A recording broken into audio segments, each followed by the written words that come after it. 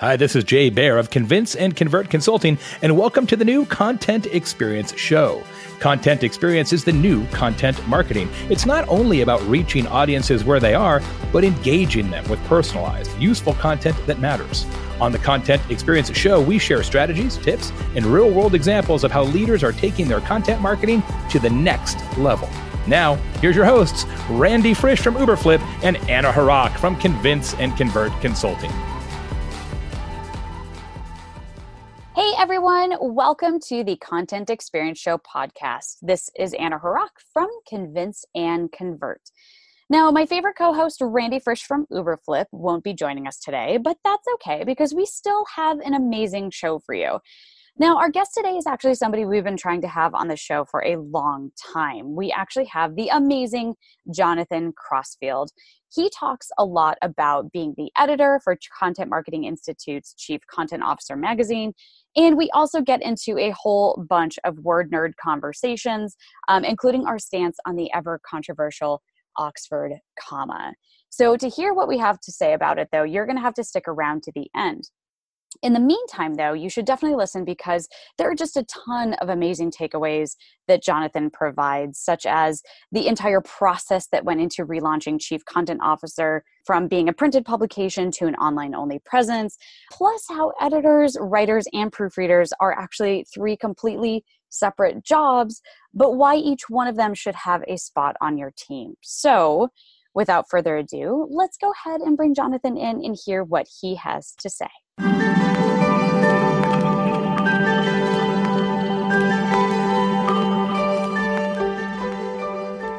Hey, Jonathan, thank you so much for joining me today. I am really excited to talk to you because this has been months literally in the making. Actually, almost like a year in the making. I mean, practically coming up on a year. That's an exaggeration. Yes, I think you first invited me when we met at Content Marketing World. So yes, it would be. So thank you for inviting me then, and thank you for remembering me now. It's, we have to explain a little bit beforehand maybe. So Jonathan, you and I met at Content Marketing World last year. And it's funny because the tables are turned now because then you were interviewing me and now I get to interview you. And there's so many topics I'm so excited to dig into. But before we do, actually, would you mind just telling everybody a little bit about yourself? Yes. Well, as you just said, I first interviewed you at Content Marketing World in my capacity as the editor of CCO magazine, which is the magazine published by the Content Marketing Institute. And I took over that role just over a year ago from the previous editor, but I'd previously been writing for the magazine since the very first issue. Oh, I didn't know that. Far too long ago for me to remember. The very first one. Yeah, which I think was 2010, or I think it actually came out in 2011. But yeah, so It's coming up for nearly a decade. So that was one of the reasons why when Claire, the previous editor, moved on, she put me forward as the editor. And that's been a learning experience. Other than that, obviously you don't just start out as editor of a magazine. Prior to that, I've been a content marketing consultant and writer long before I even knew what content marketing was, which I think is how a lot of us start. We're just doing the company blogs and the other stuff that we just do as marketing, and then we hear this thing. It's like, actually, what you're doing is this. And or just driven by pure rage of like, that's not how you do it. Oh, yes. Yes. Yes, those days. So I got into the industry in 2007 after I was made redundant from a previous career. And because I trained as a journalist, I trained as a writer decades ago. That was my opportunity to get back in and actually do something with words again instead of spreadsheets. And it was just the right time in 2007, 2008 when blogging is taking off and social media is taking off. And it was just that explosion. And of course, a couple of years later, I hear about Joe and the CMI. And here we are. Nice. So now I'm a freelance consultant here in Australia. That's it. By the way, you also, I'm pretty sure you get the award for guest for this distance away. I mean, we are separated by 16 hours. There's a 16-hour difference right now. It's morning your time, afternoon my time, but then even also distance too. So thank God for telecommunications. Oh, yes. I mean, it's amazing. It makes life better. But so you have been with CCO from literally the beginning. Yes. So you've seen it grow and evolve and change. And now, from what I've understand, you've given me a bit of a sneak preview. There are some bigger evolutions and changes happening as well. Yes. Well, as the second half of last year, we took the decision to relaunch the magazine and go fully digital. For various reasons, but one of the big ones for me as the editor, because I'm focused, I couldn't care less about the company issues or decisions. I'm more about like what's good for the content. Right. It was in print. There's so much that you can't showcase effectively. Particularly in the last few years when you've begun talking about things like podcasts more and all these other mediums, like what we're doing now, and then you're writing about it on a printed page. It's good. It was never bad. I'm not saying it was ever a bad magazine. Of course it wasn't. Right. But it's like it was beautifully published. I mean, it was super high quality. It was a beautiful print magazine. I like you, but there's so much more we could do. Yes. And I think it was a good time to sort of reevaluate what it should be for the next few years. What's the next stage or volume or era of CCO to be like? And so there was a lot of planning at the end of last year about what that would look like, because one of the things we, from the outset, all agreed that it shouldn't do, if we're just like saying, okay, we're going to take our magazine and go digital. And we know that's been a common story with a lot of print magazines who eventually decided to shut the doors and go digital instead. What they've effectively done is just like whack the content online, and it's like, you're just another blog now, and so we really didn't want to do that. Not for any other reason than CMI's already got a blog. It's like we'd be cannibalizing ourselves if we just did the same thing over here as is already over on the over there, and trying to link between them somehow, make that work as an experience, because the experience of a blog versus the experience of a magazine is, of course, very, very different. Mm-hmm. A blog is very much a wham bam, thank you, ma'am. You follow the link, you go through, you read, you click back, and you go on to the next thing. Particularly when you're like often driven by social and all the rest of it. The magazine is something that's, particularly in print, was something that you might have sat on your bedside table and say you are literally dipping in and out of the same batch of content until either you're done or whatever's interesting in it you've completed. So we wanted to retain that stickiness of the magazine versus the more ephemeral nature of a blog, as well as showcase and using more rich media and be able to do all these other digital assets as well.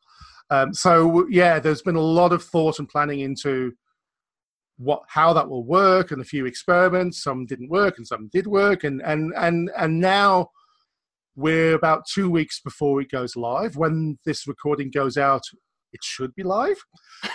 So we're at that really interesting stage now where you're probably able to see it now. And I'm hoping that everything I've just said, everyone listening to this agrees with. I love, I love that whole perspective that you had about how you really didn't want it to be just another website collection of curated articles and content. And also you didn't want to cannibalize CMI's blog and content because they also are producing content separately. You wanted to retain the CCO entity and the feel and the look. So how did you ultimately get everybody on the same page? If you don't mind me asking about not even what the end result was, but how did you actually come to this conclusion internally, editorially? Like what kind of conversations happened? Was there any workshopping? Was it just a lot of sort of researching? How did that work? It began with a lot of meetings of just,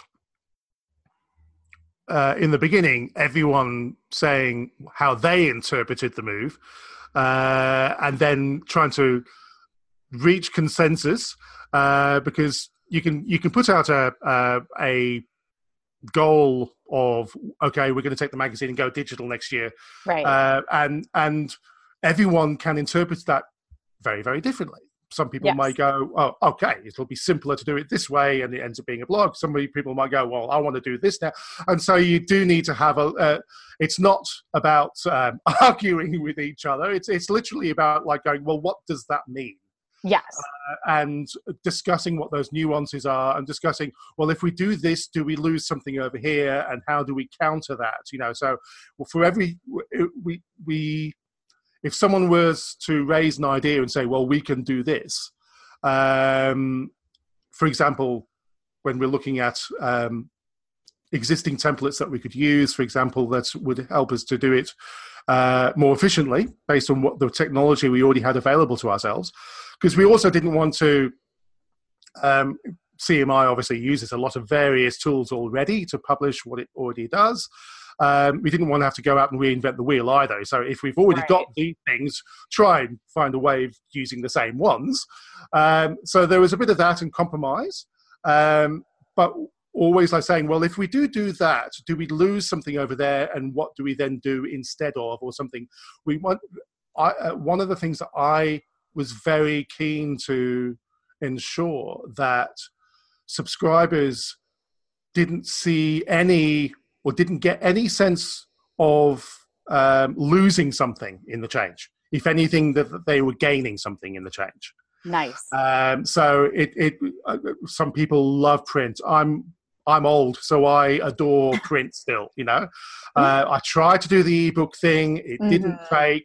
So I still, have bookcases all around the house, and I still buy the print version of the magazine, even though I know a digital one is available, just because of that tactile nature. So I'm aware that if this was happening to me, for example, that I might feel like, oh, this is now somehow lesser than, because I'm losing that experience.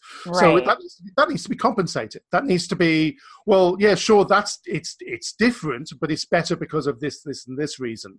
So there was a lot of discussion about, well, how do we make that better? How do we value add to that? What do we have already that we can use to create new value to replace that? Such as, for example, the amount of audio that would naturally be captured in the creation of an issue through performing interviews and so on. Well, usually that would be as far as it would go. It would go to the transcriber, and then the audio would sit on someone's hard drive until the end of time.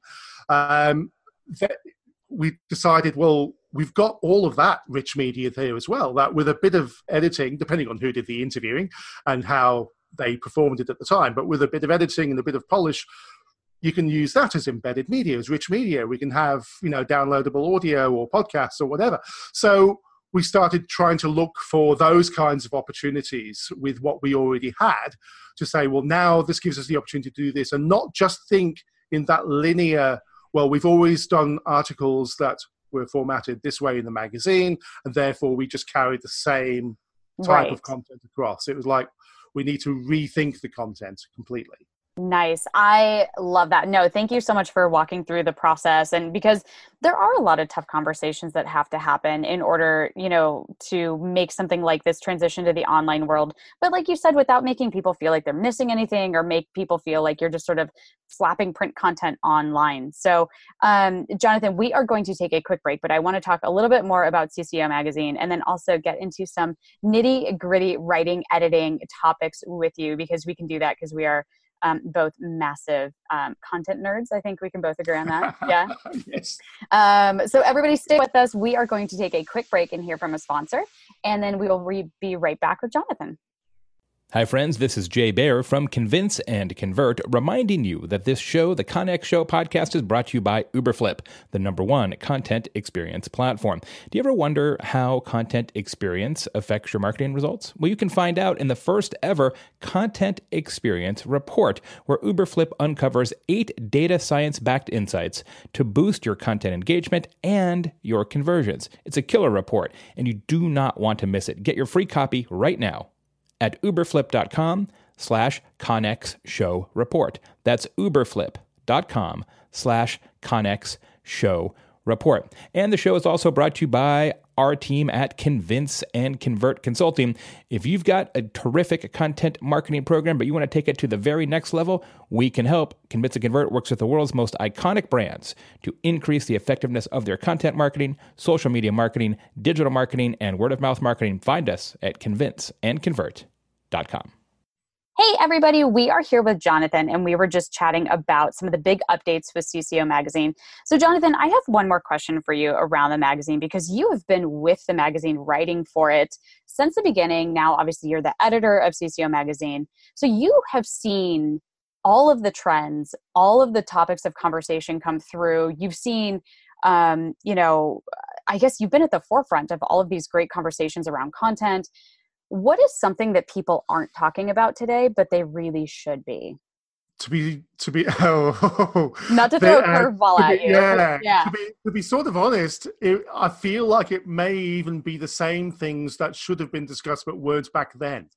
The topics that they're beginning to happen now, but the topics that I find don't get enough air still are the same ones that, when I first started this, like 2007, in this industry, were the same ones I was still battling against then, which is like, the algorithm is not everything. There still needs to be room for creativity. There still needs to be room for the art, not just the science. And I think that is still brushed off a lot. I come across, working with various clients, and I still have those conversations about,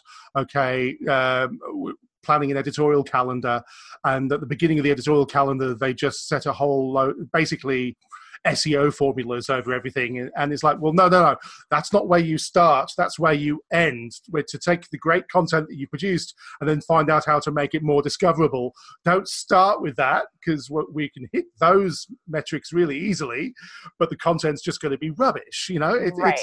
I think there's still a lot of that kind of trying to find the silver bullets in content, or trying to find those formulas and then just applying that and somehow thinking that this is how you create quality content, and overlooking the nuances of content production that come with someone knowing how to write to a higher standard, for example, or someone having more original ideas. And original ideas, because they're original, often don't have the same keyword value as something that's already been pushed a million times. So it's like, what's the keyword headline for that? I don't know, because it's an original idea. There needs to be, I'm not saying you throw all that stuff out. Right. There needs to be more understanding of how those two things should work together, and the formulaic side of the discussion shouldn't keep. And I still think this still happens a lot. Shouldn't be shutting out those other conversations. What's funny is, coming from a writer background and a brand copywriting background specifically, I struggle with that all the time too, where it's so hard to get people to see that balance where, yes, machines and algorithms are finding our content, but it's people that are reading it.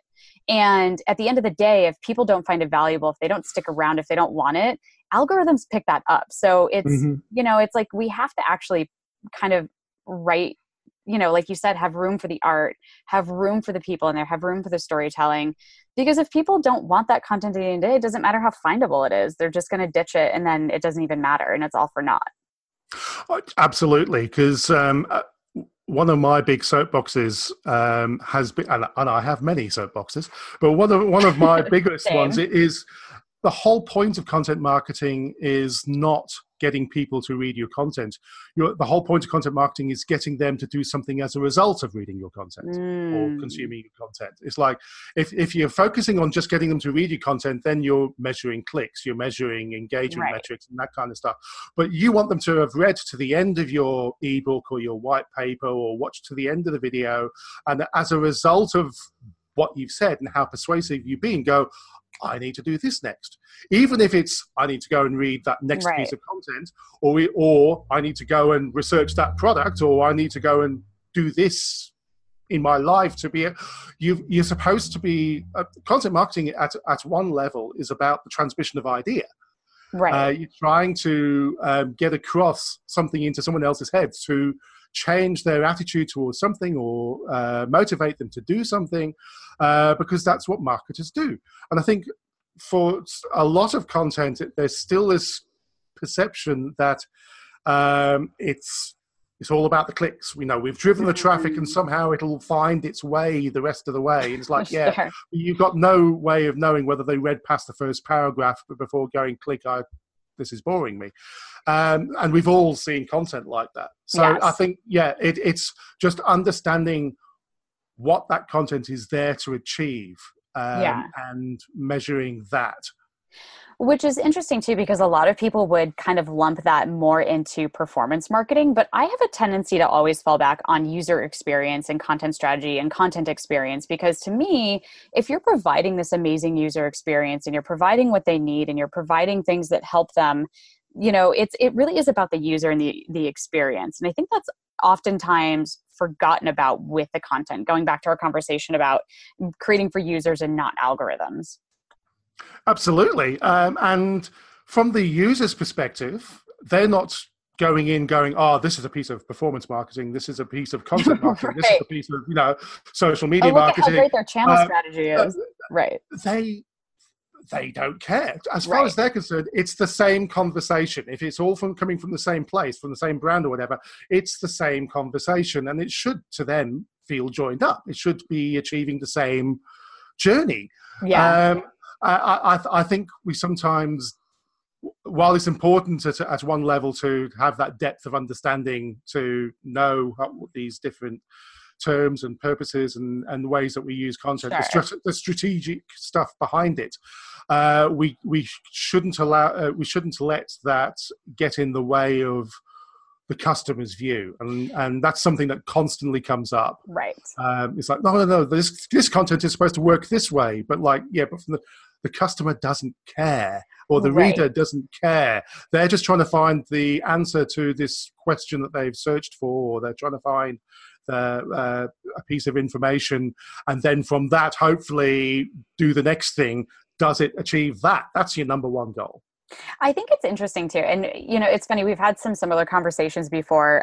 Randy and I have talked about this, where it's kind of funny that when marketers go to market things, they forget what it's ever been like to be a customer. Yes. Like we've never once been a consumer or a customer of anything. And we just think about okay, business goals, clicks. But we don't ever think about maybe I just need that piece of information and I don't have to do anything else, but I might come back and then do something else. We forget what it's ever like to be a human. That's and right. I lump myself in there too. We're all guilty of it, and it's something that we just have to be self-aware of. It's the same being a writer, for example. Writers are often the worst people to edit their own content. Yes. I think marketers are the worst people to assess their own, because you need to take that step back and look at what you're doing and go, yeah, but if I was the consumer, would I respond the way that you're hoping I would? Yes. And this is the hard bit. Be honest with ourselves about that answer, because we want it to succeed. And so we're going, I think I would, but that's you going in with the pre-knowledge of you want that to happen. Right. It's like, come on, be honest. Would you really subscribe to this content hub that is basically wall-to-wall advertising in another form? Or would you, which is, again, more common than it should be, or would you try to follow your own way through the internet to find the solutions to the problems or inspiration, or what it is your personal goal is, in a kind of more autonomous way? And I think that's something that we keep forgetting. I agree. And also, not to take a hard shift in topics, but you actually brought up something that I wanted to touch on as well, which is, so you are both a writer and an editor. And you are obviously editor of CCO Magazine today. And you've also been a writer for them and continue to write for them. A lot of people don't quite understand the difference between writer and editor. And do you still find, at least that's my perception, do you still find that that's really true? That people kind of lump them into one category and they're like, oh, writer, editor, proofreader also included in there? Yes, and I think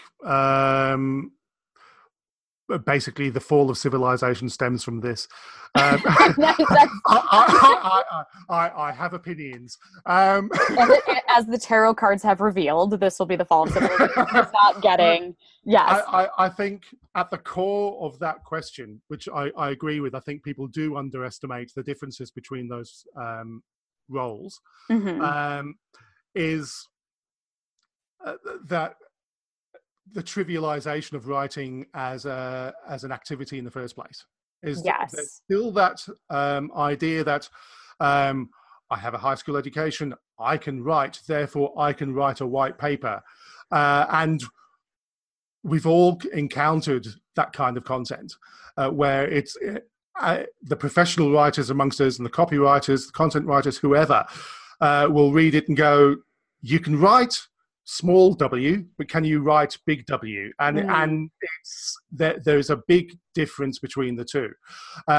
Editing is the same thing. Editing is that overarching view, not just of that single piece of content, but all the content within the ecosystem is going to exist with, whether it's the entire newspaper or the entire magazine or the entire content hub, and making sure that everything works together and is consistent and achieves, a common purpose, whatever that may be. But also is that, like we were just talking about, as a marketer, being able to step back and review what you're doing and saying, is that going to work?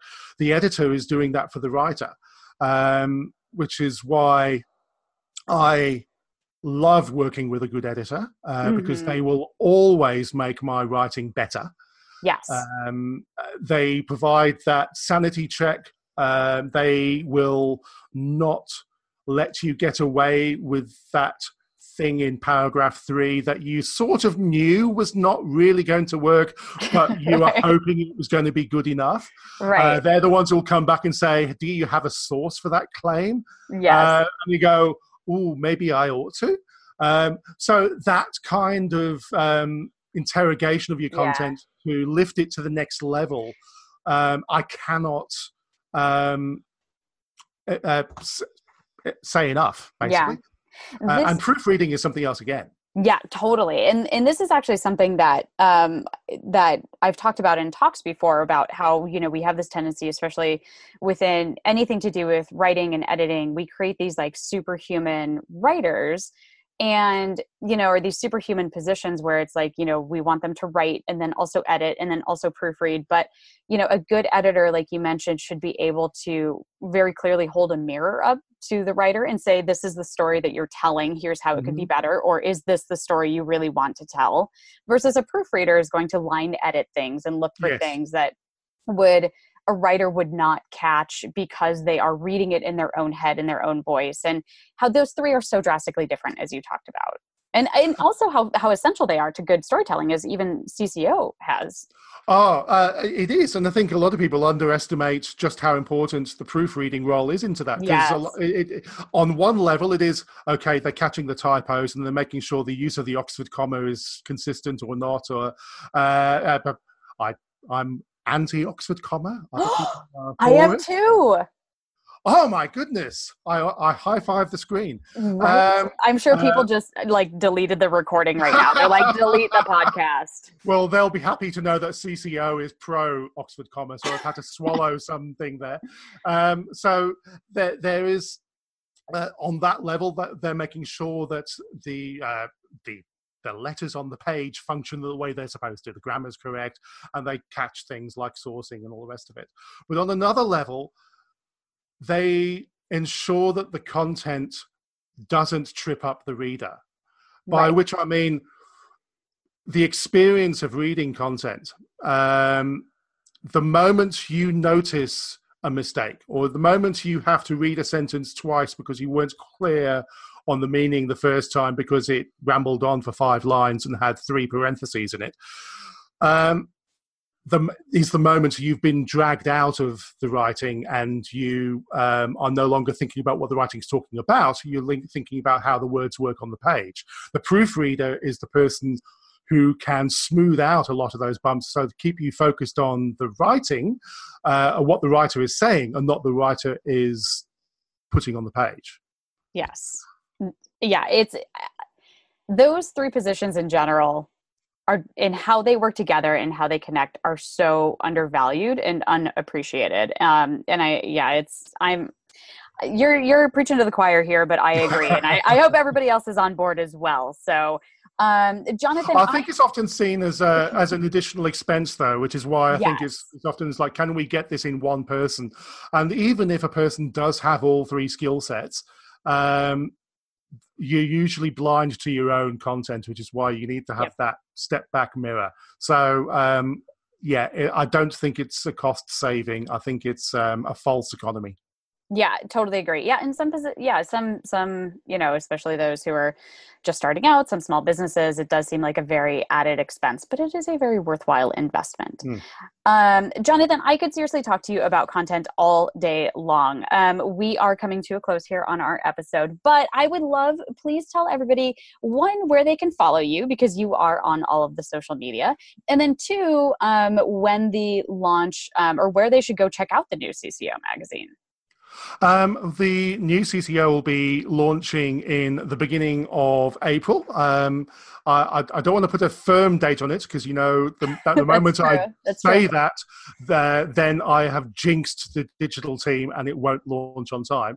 But there will be an email going out from CMI to say it's now here, click through, go and have a look. So if you want to be there on day one, to catch the mistakes that made it through our quality control, then sign up on the Content Marketing Institute website. There is a link there for CCO. Nice. As for my social media, I'm most active on Twitter. I'm also most grumpy on Twitter, so take of that what you will. At Kimota, Kimota. You can also find me on LinkedIn and Facebook under my name, of course. Pretty easy to find. And those are pretty much where you'll find me. I have yet to really succumb to Instagram. Nice. Interesting. Well, everybody, all right, go follow Jonathan because he is chock full of insights and amazingness. And then go check out the new CCO magazine online. Everybody, stick around with us for a little bit more, though, because we've been able to talk to Jonathan about the professional side of him and his career. And now we're going to talk a little bit about the personal side and get into some real word nerd stuff. So stick around for just a few more minutes and we will be right back. Hey everyone, I wanted to take just a few seconds today to talk to you about Emma. Emma is an email marketing platform that helps you connect with your audience and grow lasting relationships. They're awesome. They offer really intuitive tools to build and automate emails with powerful segmentation and reporting too. And the big difference is they're focused on you. Between their award-winning support and their pro services team, they make sure every customer has success with their email marketing. Seriously, they are amazing.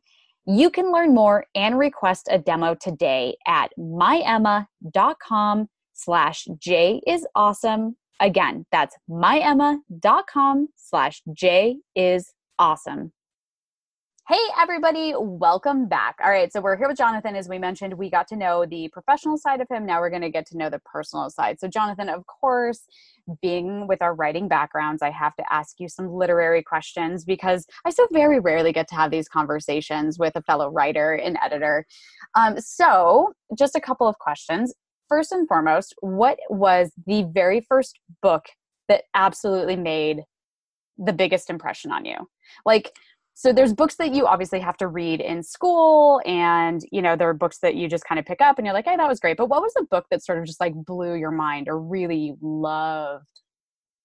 Wow, that's a big question because there's a number of ways in which books will have impacted me or changed my life. I think the book I'm going to mention is going to be funny in the sense that it's the book that started me off thinking I wanted to be a writer, started me off with my love of books in the first place, which was the first proper book I ever read. I was, as a boy, and always have been and still am, a massive Doctor Who nerd. And so the first time I discovered that they had novelizations of the stories, we're way pre-video here, so it's like that was the only way to experience stories you'd never seen. Yeah. That blew my mind, and I remember reading the first one. I borrowed money from my brother, his pocket money, to be able to buy it for 15p in a newsagent, and that was the first book I read end to end that wasn't a comic, at that age. I was about 6, and that was when I realized I fell in love with books. I fell in love with Doctor Who books, particularly because I just demolished them from then on. I was like, they were my crack cocaine. And the writer of those books then, a lot of them, was a guy called Terence Dix in the UK, who has written, actually, I interviewed him 3 years ago in Australia. He came to Australia to an event, and it was, he'd long been on my bucket list for this reason. So it's like, if I ever want to interview someone, he's on the list. And I interviewed him twice on stage on the same weekend, and trying not to nerd out next to him. But he has actually written more books than anyone has ever actually been able to count. Because he's written not only hundreds of books in the Doctor Who range, but also in other ranges and all the rest of it as well. No one has an exact number for how many books he's written. He has really, really simple, unflashy prose. It's very... You're not going to win literary awards with this stuff. That was not the point. The point was he got me into reading in the first place. And so that was the book that I say has the biggest impact on me. The first one I had read was Revenge of the Cybermen. There you go. Not to pivot real quick, but there is something to be said for very beautifully written, straightforward prose, though, and not having to read every sentence that feels like you're walking through tar, because it's so heavy and thick with descriptors and just crazy narrative. I agree. I'm a big fan of some straightforward prose. Okay, so would he also then be your favorite author? Because that would be the next question. I'd say he's the author who had a massive impact on my life, because of him, I wanted to be a writer from that age. I wouldn't say he's my favorite author, because there are other authors, of course, I've discovered since. George Orwell. Wow. Okay. I am a massive fan of Animal Farm. I'm a massive fan of 1984. Yeah. His journalism and his articles are stunning. He also has an extremely clear and simple and to the point writing style, and his articles on the art of writing are well worth every content marketer reading. Nice. All right. So good. All right. Last question here. So good one to add to your list, everybody. Required reading. Okay. So last question here. What is a book that everybody loves and you just couldn't get into? Oh, crikey. I've got to think about that one. I don't normally think in terms of hating books, you see, so this is hard. Not hate. We didn't use hate. Just maybe something that you're like, I struggled to get into it. I'm sure there are or some a genre. on my shelf. Yeah. Or maybe a genre. Well, there's many genres I have never even picked up. You won't find me with a Mills and Boon. But books I couldn't get into. That's hard. That's a stumper. It is. I think what I'm going to say is I went through a period of like trying to pick up on all the classics. Yes. So I've got a lot of the Penguin classics on the shelf, and I went through a stage a few years ago. I need to read the books I haven't read yet. So I read Frankenstein and so on. Yeah. And Jane Austen left me cold. Oh, I cannot. Okay. I think it may be to do with they inflicted Mansfield Park on me at school, and I couldn't finish it. I found her prose style. I know a lot of people love her prose style. Yes. I found it annoying, and I think that's just stuff. You know what? As writers, we can still appreciate the effort and the beauty of the work that they created, even if we're not massive fans of it. So I agree. Jonathan, thank you so much for joining me today. Sincerely, this was a delight. And I got to nerd out. So thank you so much for indulging all of my writing discussions. Everybody. And thank you for indulging my long and rambling answers too. No, they were fantastic. Thank you so much. Everybody else, thank you so much for tuning in once again. Go ahead and do us a favor when you listen to this, wherever you listen to it, please leave us a review, leave us some feedback, let us know what other topics you'd like to hear from. Until next time, this is Anna Harak from Convince and Convert, and I will be joined next time with Randy Frisch from Uberflip. This is Jay Baer, and thanks for listening to the Content Experience Show. Please leave a review and subscribe on iTunes or on your favorite podcast listening app. Go to contentexperienceshow.com for a complete show archive and greatest hits. That's contentexperienceshow.com. The Content Experience Show is sponsored by Convince and Convert Consulting and by Uberflip. It's produced by my team and I at Convince and Convert. If you're interested in being a guest or a sponsor on the show, just go to convinceandconvert.com.